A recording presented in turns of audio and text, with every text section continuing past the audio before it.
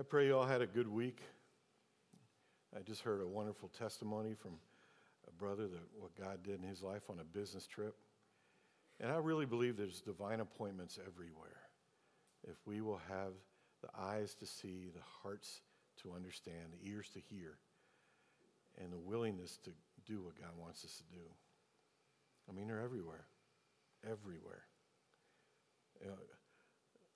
I'll tell you a funny one that to me was a divine appointment. I don't know about anybody else, but I was at Sprouts. Ran in to get a couple quick things, and when I was there last time, there was the guy behind the meat counter was just really nice. And I thought he was a Christian, but we didn't get in that conversation. But we laughed, and my wife said we could hear you two all the way on the other side of the store. I mean, we had a blast.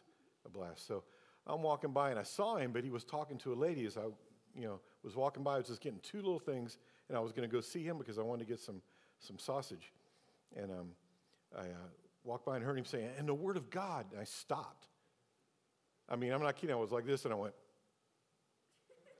And he saw me, and she saw me, and she goes, "Can we help you?" I said, "No, you said the Word of God." And she says, "You don't hear that much in stores, do you?" And I went, "No, you don't." And so I said, "You guys are talking about the Word of God?" She goes, "Yeah." I said, "I'll be right back. Let me go get my basil." So I got the basil. I came back, and we were talking, and we just started sharing. He was talking to her about how to pray for her house because she thinks that, there's possibly some stuff in it, some demonic activity and stuff. And so she goes, "I got to go." So she goes, "Thank you." And she was talking to him, and I was standing there, and he goes, "Hey, man, how you doing?" I said, "Great." And so he told me his name, and we just started talking, and we started praying right there in Sprouts, and it was wonderful. And I walked out going, "Yeah!" It was almost like I didn't want to leave. We just came that close to having church right there in Sprouts at the meat counter. So what does that have to do with this? Nothing. But we're going to get into the Word of God. Let's pray. Lord, I pray that today, Lord, that you will be glorified in all things. That your name will be lifted up. And your word will sink deep in our hearts. Speak to us, Lord. Holy Spirit, teach us this morning. In Jesus' name, amen. Here's our premise. We've been looking at Christian maturity for, this is our third week. We got one more week, just a short little series on Christian maturity. And this was our premise as of last week.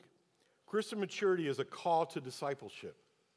A mark of maturity is love for what God commands and the ability to apply his commands in one's walk. That's maturity. It's called adulting in Christianity. Okay? But I want us to look at something real quick today. Christian integrity. Let me show you something real quick. That integrity, we hear all the time, we want people around us with integrity. We want people around us that we can trust, right? But I really believe our version of integrity in the world is different than God's version of integrity. Now, this is going to be our premise today, but Christian integrity is a sign of Christian maturity. It is a life lived in the light of God and his word. Okay, great. But let me show you something real quick. Integrity, in the world, it means this. It means wholeness, entireness, unbroken state, purity, unadulterated, and unimpaired. In fact, that's not what the world has. That's what the Word of God says about integrity.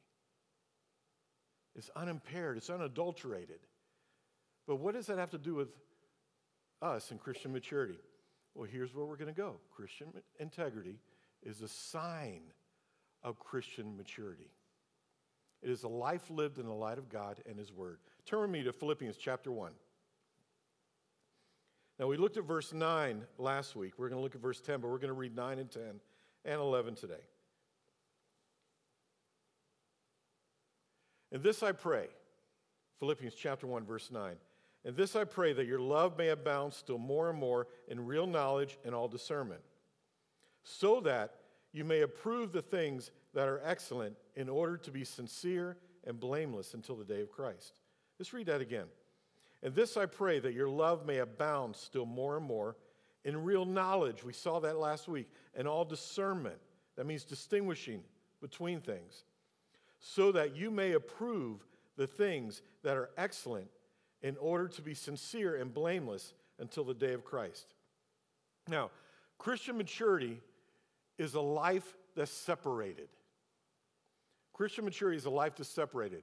It says, approve the things that are excellent. Now, we're going to take this apart just a little bit, okay? One's life speaks by what one approves. Now, think about that. Let that sink in. Our lives speak by what we approve. The word approve is interesting. It means tested. It means approved. It means approving a thing, whether it is worthy or not. And you got to bear with me. My eyes are blurry today. It's hard to see. Now, approved gives the understanding of something which has stood the test, that which is proven worthy to be part of one's life. Now, when it says that you may approve the things that are excellent, what are you approving in your life? What are you giving credit to? What are you allowing in your life? But see, it's a little bit more than that. Is what are you testing before you let into your life?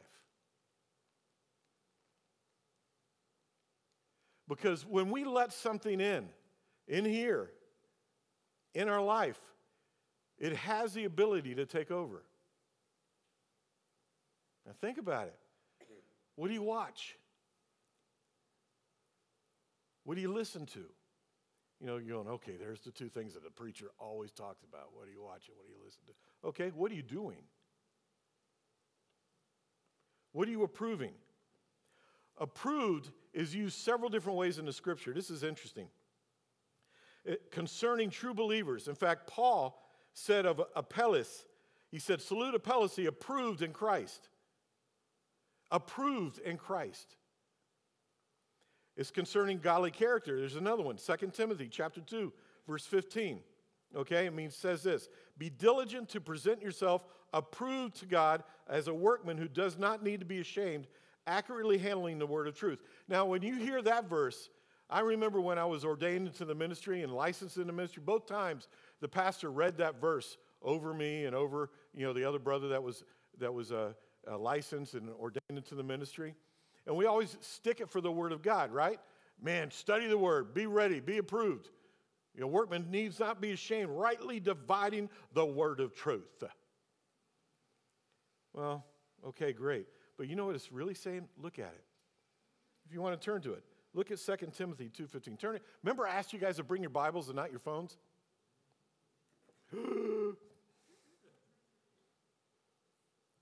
I know your Bible's on your phone, but you know what?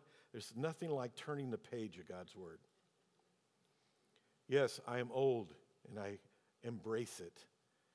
Look at 2 Timothy 2:15. Look what it says. Be diligent to present yourself.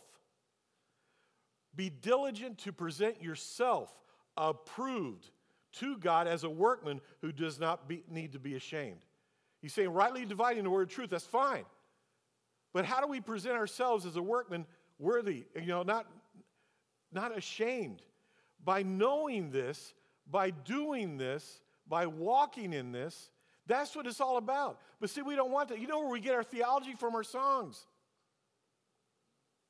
You know where else we get our theology? From what people say. Like the big thing now is statements like that one. Approved gives the understanding of something which has stood the test, that which is proven worthy to be part of one's life. That's great. That's true theology. But most of the time is we listen to a guy's statement and we go, oh yeah, that's good. But is it biblical? Did it come from the Word of God? Is it out of the Word of God? Is the Word of God speaking into our life? Are we walking in that? How do you get approved? By walking in what God's commanded. Ultimately, you know what the approval is? Is salvation. How do you know you're saved? Because you want to walk in the Word of God. Not perfect, but you want to walk in the Word of God. Am I making sense? Let's go on. Here's another one.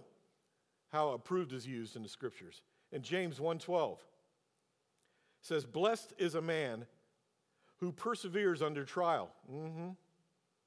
For once he has been approved, he will receive the crown of life which the Lord has promised to those who love him. You know what this approval is talking about? Being tested. What does approved mean? Tested. When we stood trials, we usually complain through trials. I've done it. I've done it. But if we will allow God to take trials and use them to define our character, to move us to Christian maturity and integrity, it'll change our life. I'm going to tell you one, you guys that know this. About 2 weeks ago on a Thursday night, I'm getting a shower, and I'm washing, and right here behind my neck there was a lump. It wasn't there Thursday morning. And it was about that big. That's where 3 times all the cancer was found. That's where the lumps were. And I freaked. I was standing in the shower and said, God, I can't do this a 4th time. I'm not trying to get you sympathy. I'm trying to tell you something. This was a test. And so I'm going, okay. So when I got out of the shower, I called Denise, and I said, she came up. She goes, what's going on? And I took her hand, and I went like this, and she started to cry because she knew. Last time they took out 16 lymph nodes 6 years ago. I didn't think I had any left there. But it was right there. In fact, it's just, you can touch it. It's a little teeny thing now. So I called the doctor on my oncologist on Friday. And they couldn't get me in till like Thursday of the next week. So when you have connections, you have connections. So I sent a text through Facebook to his head nurse, which used to come here years ago. And she goes, I'm not there anymore. She goes, but I'll take care of this. And about 10, 15 minutes later, I get a call saying, your appointment has been moved up to Monday at 8:15 in the morning. And she sent me a text back saying, Dr. Andrews wanted me in there real quick. I'm going to try to make this quick. So anyways, I got there. He did all the Monday morning. We came through Sunday, I didn't want to tell anybody yet because I didn't know anything. So I went in, and he's poking around. He goes, that's the hot spot right there. I went, yeah. And he goes, but Ron, he goes, you know what? He goes, I don't think it's cancer. He goes, I don't know what it is, but I don't think it's cancer. I said, okay. He goes, when's your appointment with Dr. Mayer? I said, it's on Thursday morning. And he goes, I'm going to call him and talk to him. He goes, we'll see what we can do. Get in there on Thursday morning. He does ultrasound. And he comes back, he goes, no, I don't believe it's cancer. I love his accent. It's so much fun. And he goes, I don't believe. He goes, it's not cancer. He goes, I don't think it is. He goes, let's see what happens. It's almost gone. What's the point of this? I freaked. Is there anything wrong with that? No, I don't think so. But it pushed me. It could have pushed me the other way and gotten angry. God, is 4 times? I got to go through this 4 times? You're going to take me this way? I've asked you promised that I would never go through this again. All the prophetic words, all the stuff, and you're going to take me again? I'm going to walk through this again? Why are you doing this? Or I could have said, God, I don't understand, but I trust you. Tested. Let's go on. Those willing to be proved are the approved. Paul said in 1 Corinthians 9:24, the last part of the verse, he says, run in such a way that you may win. How do we run? We run with God. We run to be approved. We run towards him. We're going to get into that in a moment. It's not enough to just know what is right and wrong in our life. There is a higher standard. What's that higher standard? Look at the word.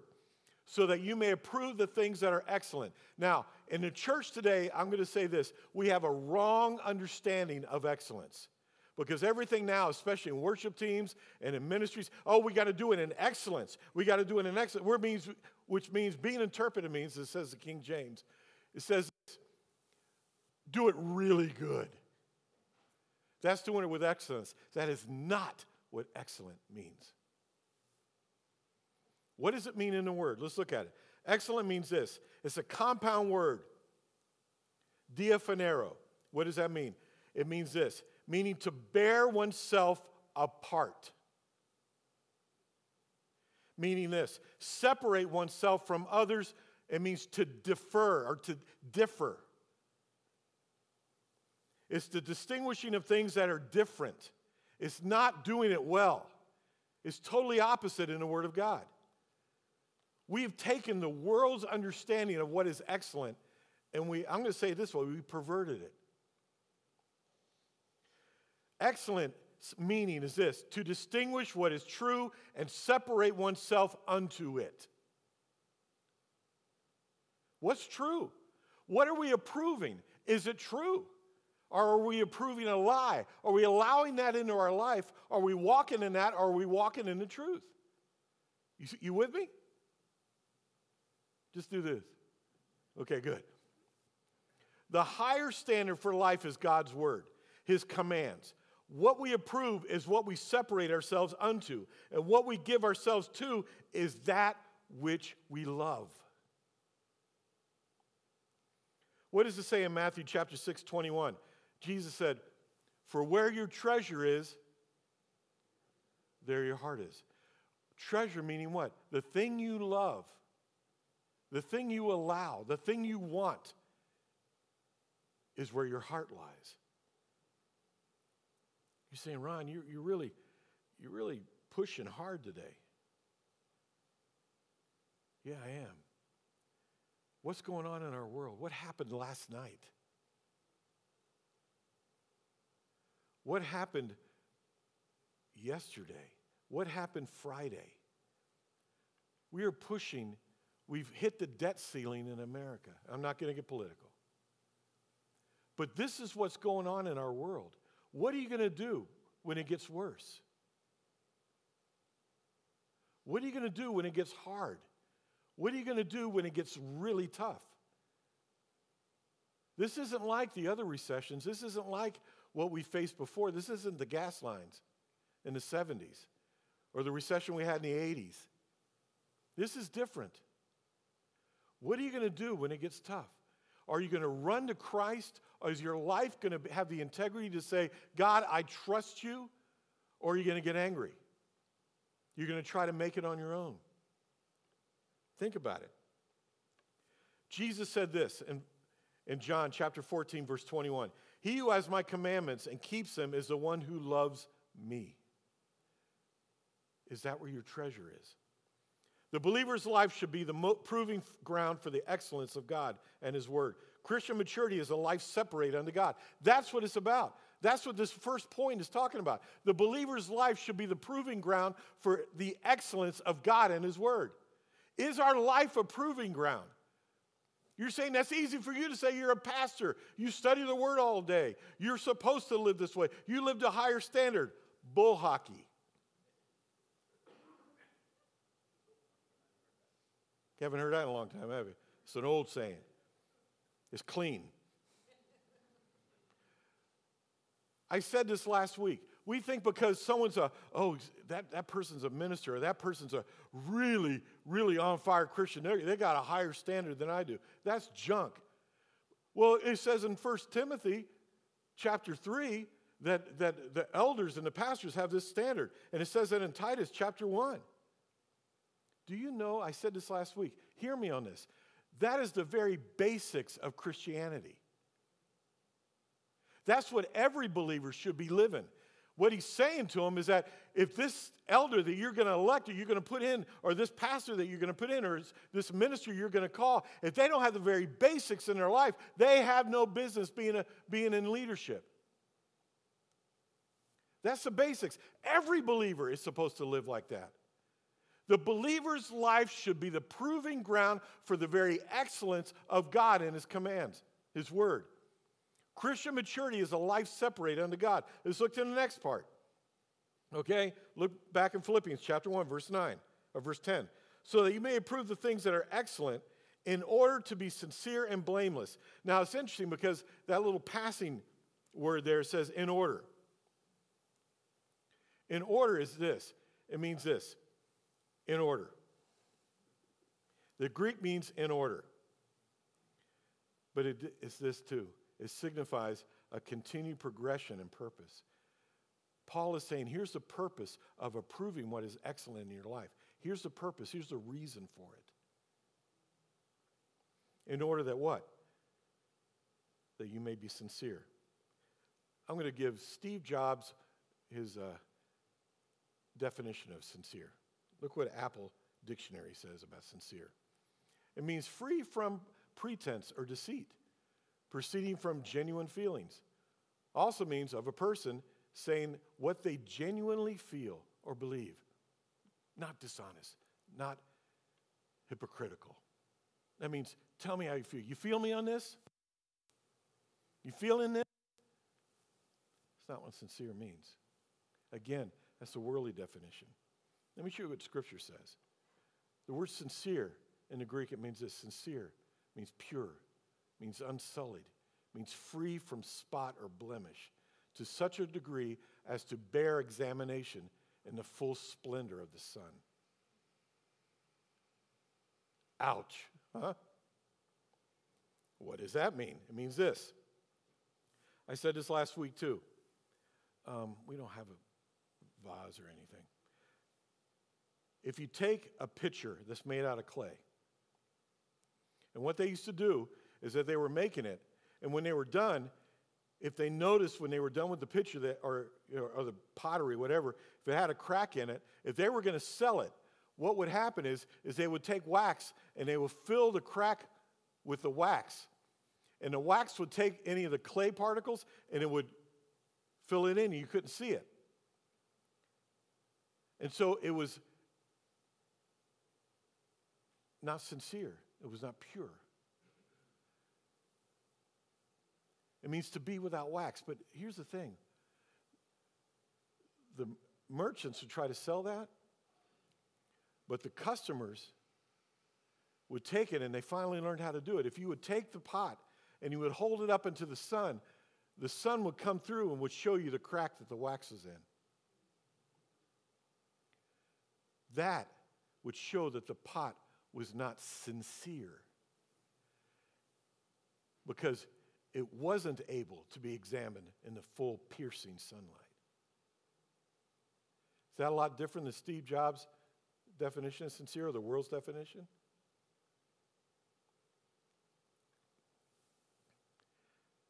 It says in Ephesians chapter 5, verses 8 and 9, it says this, "For you were formerly darkness, but now you are light in the Lord. Walk as children of the light, for the fruit of the light consists of all goodness and righteousness and truth." Turn with me to 1 John chapter 1. 1 John chapter 1.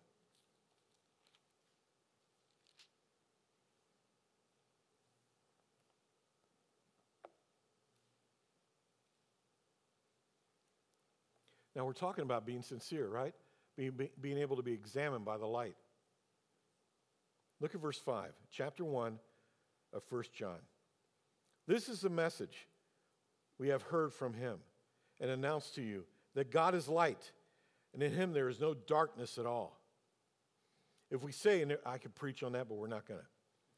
"If we say that we have fellowship with him and yet walk in darkness," means we're allowing the darkness into our life. We're approving the darkness.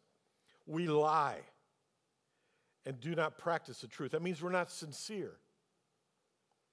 "But if we walk in the light, as he himself is in the light, we have fellowship with one another, and the blood of Jesus, his son, cleanses us from all sin."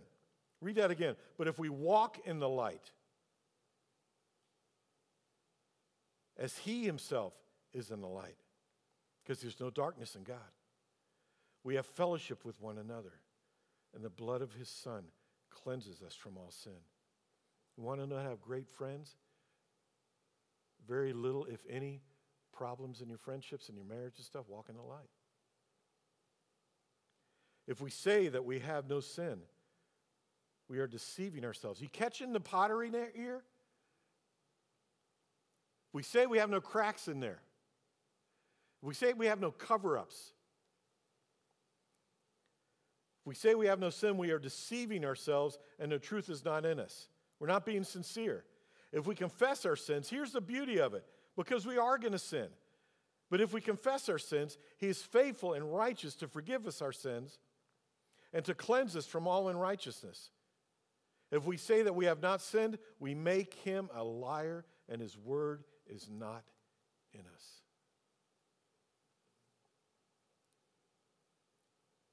The believer's life should be without hypocrisy before God and the world. Christian maturity is a life examined in the light of God. We think that, I'm trying to be kind of calm this morning. We think that we can get away with stuff. We don't think that God can see us. We think we can do that little, we call them white lies. Hey, it's no big deal. Or we can do a little this, I can cheat a little bit here. I can tell a fib here. No. Whether we think so or not, if we call ourselves a believer, we're being examined by the very light of God. Y'all with me?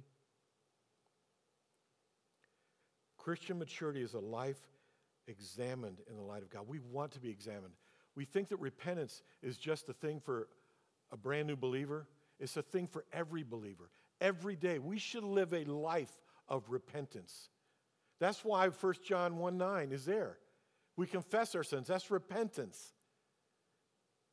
We should be daily saying, Lord, I don't want to displease you. I want to please you with my life.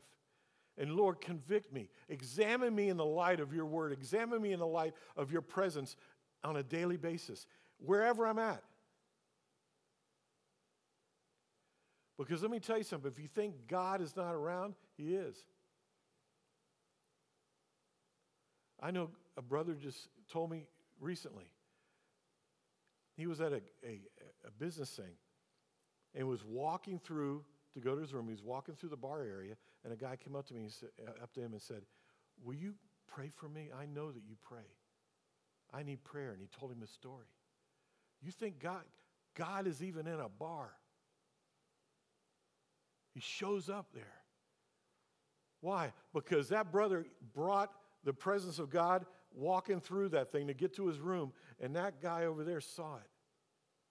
In some way, whether he believed it or not. Am I making sense? Am I getting too mystical? I'm not trying to, because I don't like doing that.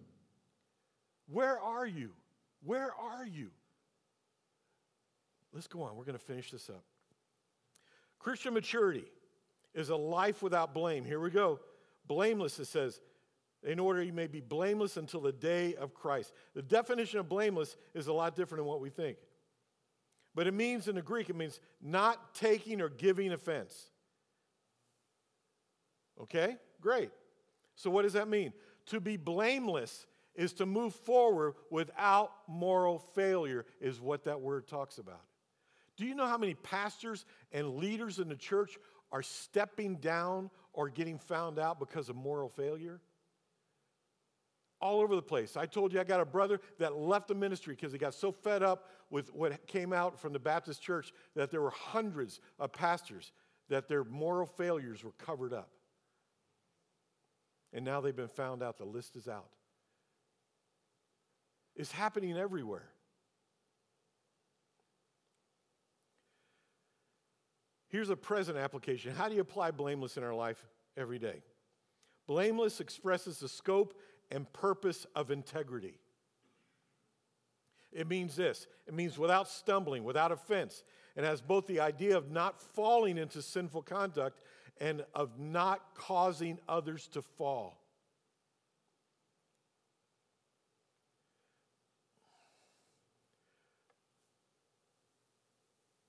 As I've been getting older, that wasn't supposed to be funny. It really wasn't supposed to be funny. Okay, yes. I turned 65 in June. Yay. I put some up on Facebook the other day, but I look in the mirror and I'm still 25 in here. But as I get older, this is what's happening. I've been thinking back. In fact, sometimes at night I'm laying in bed, I'm thinking back on my life, my walk with Christ. I don't really think back on before Christ. But my life, and I see the mistakes that I made. And the enemy tries to come and haunt me with those things. The stupid mistakes. The things I may have taught that I didn't know any better back then, but it's because I didn't really search it out. And people believed it. Nothing bad. Don't think it was heresy or something. But I think about it, and I'm going, God, don't let those things haunt me anymore because I know you forgave me. But it's making me not want to do that again, to make those same mistakes, to make those same failures, which are not, there was no moral failure or anything like that. But just, let me say it this way, because it's in the New American Standard Version, the stupid things I did. Stupid mistakes, not going with what God was saying and thinking I had a better way.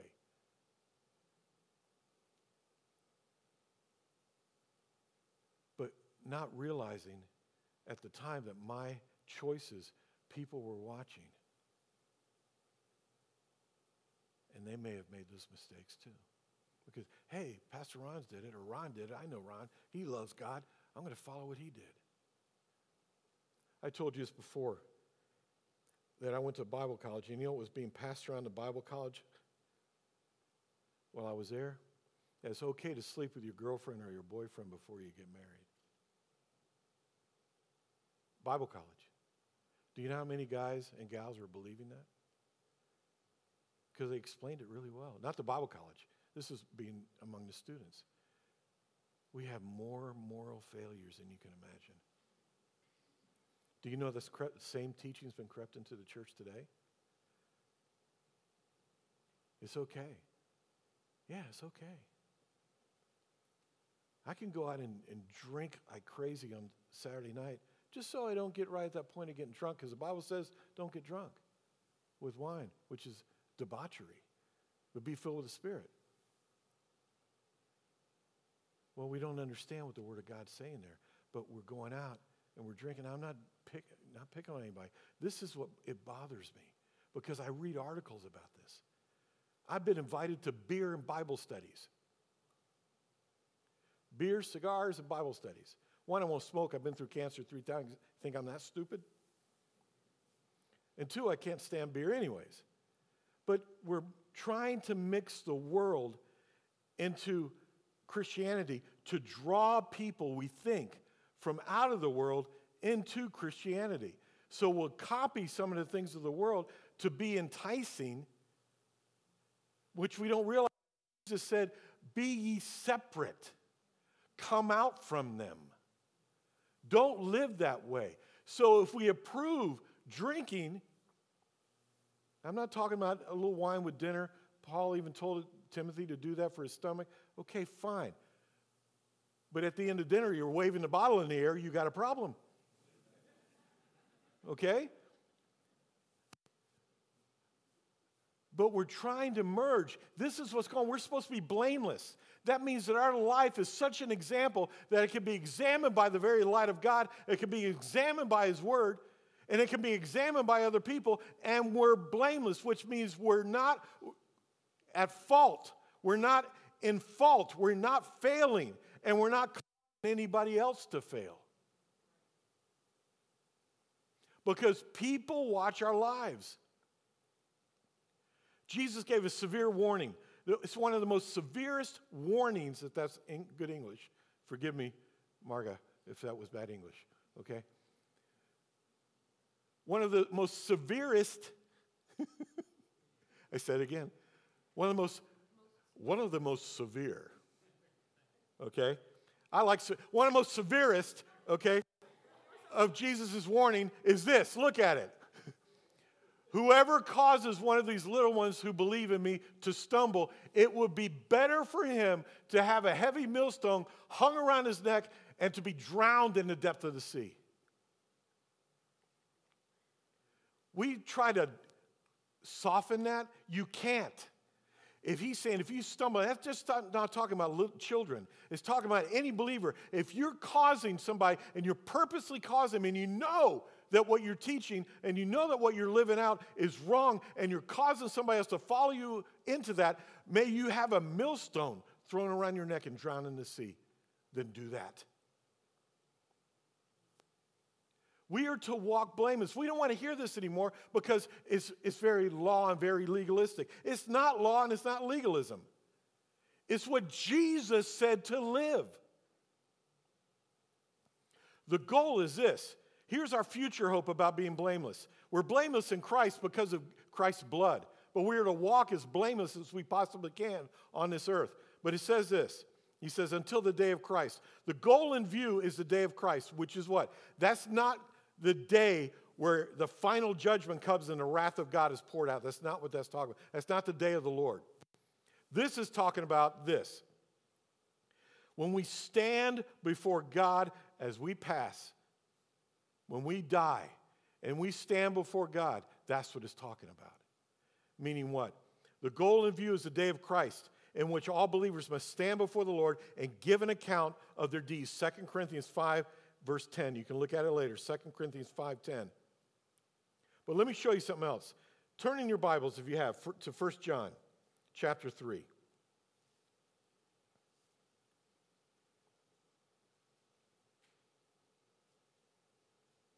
I'm not preaching long. We got done with worship late. Look at verse 2. Well, let's start in verse 3, okay? 1, excuse me. Chapter 3, verse 1. 1 John chapter 3, verse 1. See how great a love the Father has bestowed on us that we would be called children of God. We won't get into that. It's so good. And such we are. For this reason, the world does not know us because it did not know him. Now, wait a minute. Hey, is the world not knowing you? Beloved, I'm saying that to me too. Beloved, now we are the children of God. He's saying now, because you're a believer, because you accepted Christ, repent of your sins, you're living for Christ, you're a believer. Beloved, now we are children of God, and it has not yet appeared as yet what we will be. We know that when he appears, we will be like him because we will see him just as he is. We'll be changed. Look at the next part, verse 3. And everyone who has this hope, what hope? That we will see him face to face, that we will be changed. And everyone who has this hope fixed on him purifies himself just as he is pure. Now, the word fixed is not in the actual original language. It's implied. But it's in that word hope. And it's interesting because it means this. It means this hope is securely fastened to our heart. When John was writing this, he's going, is this hope, if you're a believer, this hope should be securely fastened to your heart. This is where you live. We're going to wrap it up, I promise. We're almost there. And look at verse 4. Everyone who practices sin also practices lawlessness, and sin is lawlessness. You know that he appeared in order to take away sins, and in him there is no sin. No one who abides in him sins. That means continuously sins. Now, it's not talking about perfection. In the Greek, it means doesn't sin all the time. Okay? Let's go on. No one who sins has seen him or knows. No one who practices sin continuously has ever seen God. And those guys don't know him. Little children, be sure no one deceives you. The one who practices righteousness is righteous, just as he is righteous. And the one who practices sin is of the devil. And it goes on. What are we saying here? We're saying this. We started with this statement. Christian integrity is a sign of Christian maturity. It is a life lived in the light of God and his word. Look what Philippians chapter 2 verse 14 says. Chapter 2. Do all things without grumbling or disputing, so that you will prove yourselves to be blameless and innocent, children of God, above reproach in the midst of a crooked and perverse generation, among whom you appear as lights in the world. Do you see what that says? We are moving into some times in our world that there is not going to be a lot of light. We're supposed to be the light. He is the light of the world. And if he is in us and we are believers, then we too are the light of the world. We're supposed to bear the very light of God all the time. Why? Because look at what it says. Do all things without grumbling and disputing, so that you may prove. That's an offshoot of the word approve. You may prove yourselves to be blameless and innocent. Now look what it says. Children of God, above reproach in the midst of a crooked and perverse generation. If you don't think our world is not crooked and perverse, then you need to examine yourself to see whether you're in the faith. Does that mean we pull out of it and we judge everybody that comes near us? And I mean judge in a worldly definition of judge, okay? That we, they just aren't Christians. I don't associate with them. Or go, I ain't hanging out with that guy. He's an unbeliever. No. That means we are supposed to be there and the light, standing there in our workplace, living out Christ in our workplace, not weird, freaky Christianity. And you know what I mean by that, right?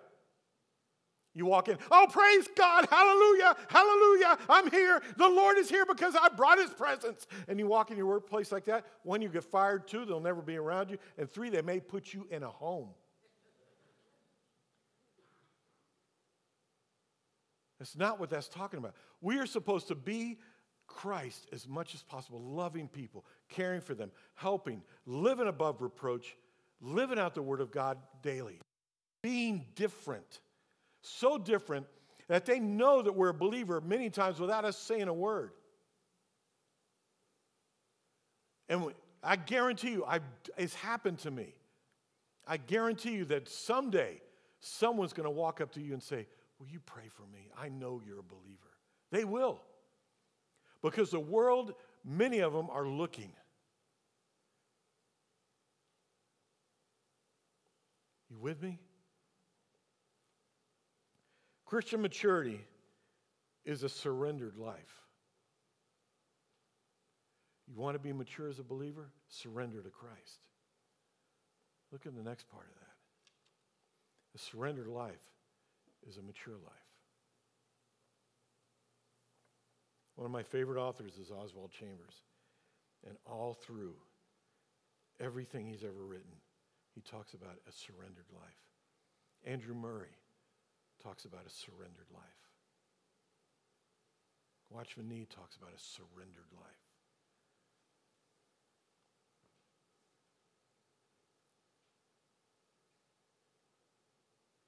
Are you surrendered? There's going to come a time where God will really speak to your heart about that. This today's surrender. I'm not talking about getting saved again or something like that. I'm talking about this. That your life, you want God, you want Christ more than anything else in the world. You will stumble, you may fall for a moment. But you get up and you fix your eyes on Jesus, the author and perfecter of your faith. And lay your life down before him. Surrender. When we do that, you're going to start seeing the maturity happen. You're going to start seeing the integrity standing out. Let's pray.